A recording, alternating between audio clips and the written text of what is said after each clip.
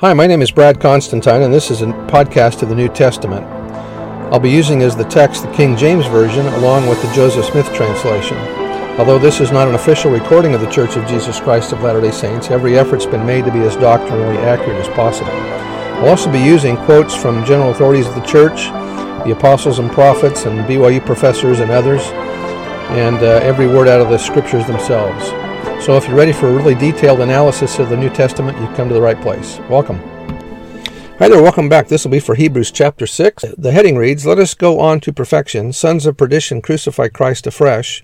God swears with an oath that the faithful shall be saved." Verse 1, "Therefore not leaving the principles of the doctrine of Christ, let us go on unto perfection, not laying again the foundation of repentance from dead works, and of faith toward God."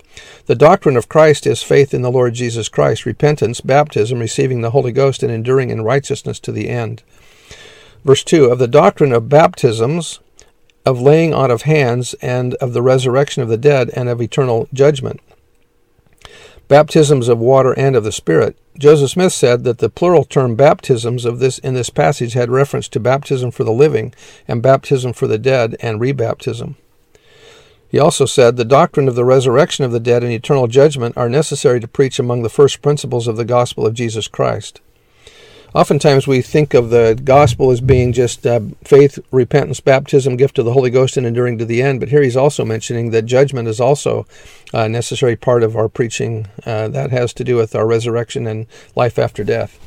Verse 3, "And we will go on unto perfection if God permit, for he hath made it impossible for those who were once enlightened and have tasted of the heavenly gift and were made partakers of the Holy Ghost and have tasted the good word of God and the powers of the world to come, if they shall fall away, to be renewed again unto repentance, seeing they crucify to themselves the Son of God afresh and put him to an open shame."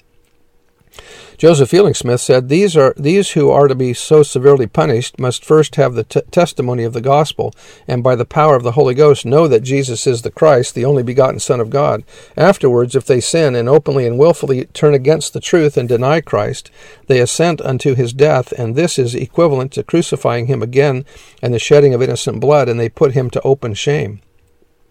Joseph Smith said, "According to the Scripture, if men have received the good word of God and tasted of the powers of the world to come, if they shall fall away, it is impossible to renew them again, seeing they have crucified the Son of God afresh and put him to an open shame.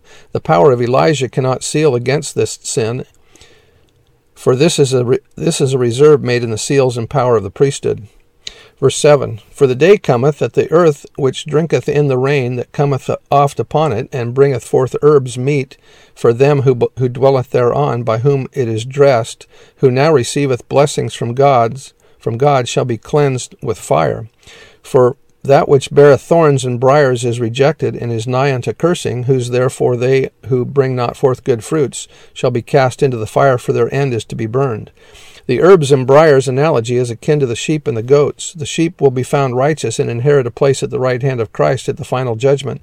The goats will be found unworthy except to be burned. The herbs are the sheep. They will be redeemed and inherit one of three glorious kingdoms. The briars are the sons of perdition, who are the only ones who shall not be redeemed in the due time of the Lord. Verse 9, "But beloved, we are persuaded better things of you, and things that accompany salvation, though we thus speak. For God is not unrighteous, therefore he will not forget your work and labor of love, which ye have showed toward his name, in that ye have ministered to the saints and do minister. And we desire that every one of you do show the same diligence to the full assurance of hope unto the end, that ye be not slothful, but followers of them who through faith and patience inherit the promises." Neil Maxwell said, "Is it any wonder, then, if in his plan our faith and patience are regularly tried? Paul confirms that those who inherit the promises are those who have triumphed through faith and patience. Abraham obtained the promise, but only after he had patiently endured. Long-suffering, endurance, and patience are designed to be constant companions, as are faith, hope, and charity. While a person is thinking his way through his particular hesitations or reservations about faith, he might ask, does God really know what I am passing through? The answer is yes, he knows."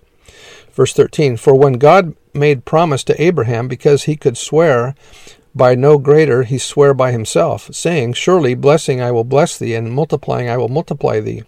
And so, after we had patiently endured, he obtained the promise. In other words, his calling and election was made sure. For men verily swear by the greater, and an oath for confirmation is to them an end of all strife.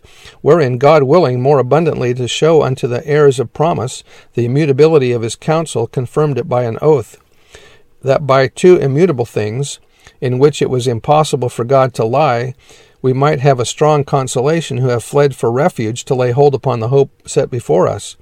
God swore a dual oath, that is, twice in the same promise he swore in his own name that Abraham and his seed should be blessed. That was by Bruce R. McConkie. Verse 19, which hope we have as an anchor to the soul, both sure and steadfast, and which entereth into that within the veil. Elder Maxwell said, having ultimate hope does not mean we always will be rescued from proximate problems, but we will be rescued from everlasting death.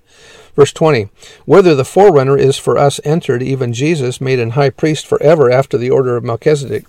Elder McConkie said, as the high priest in Israel passed through the veil into the Holy of Holies on the Day of Atonement, as part of the cleansing rites which freed Israel from sin, so Jesus has entered into heaven to prepare the way for those who, through obedience to his laws, become clean and pure. Anyway, that's the end, and we'll see you next time. Bye.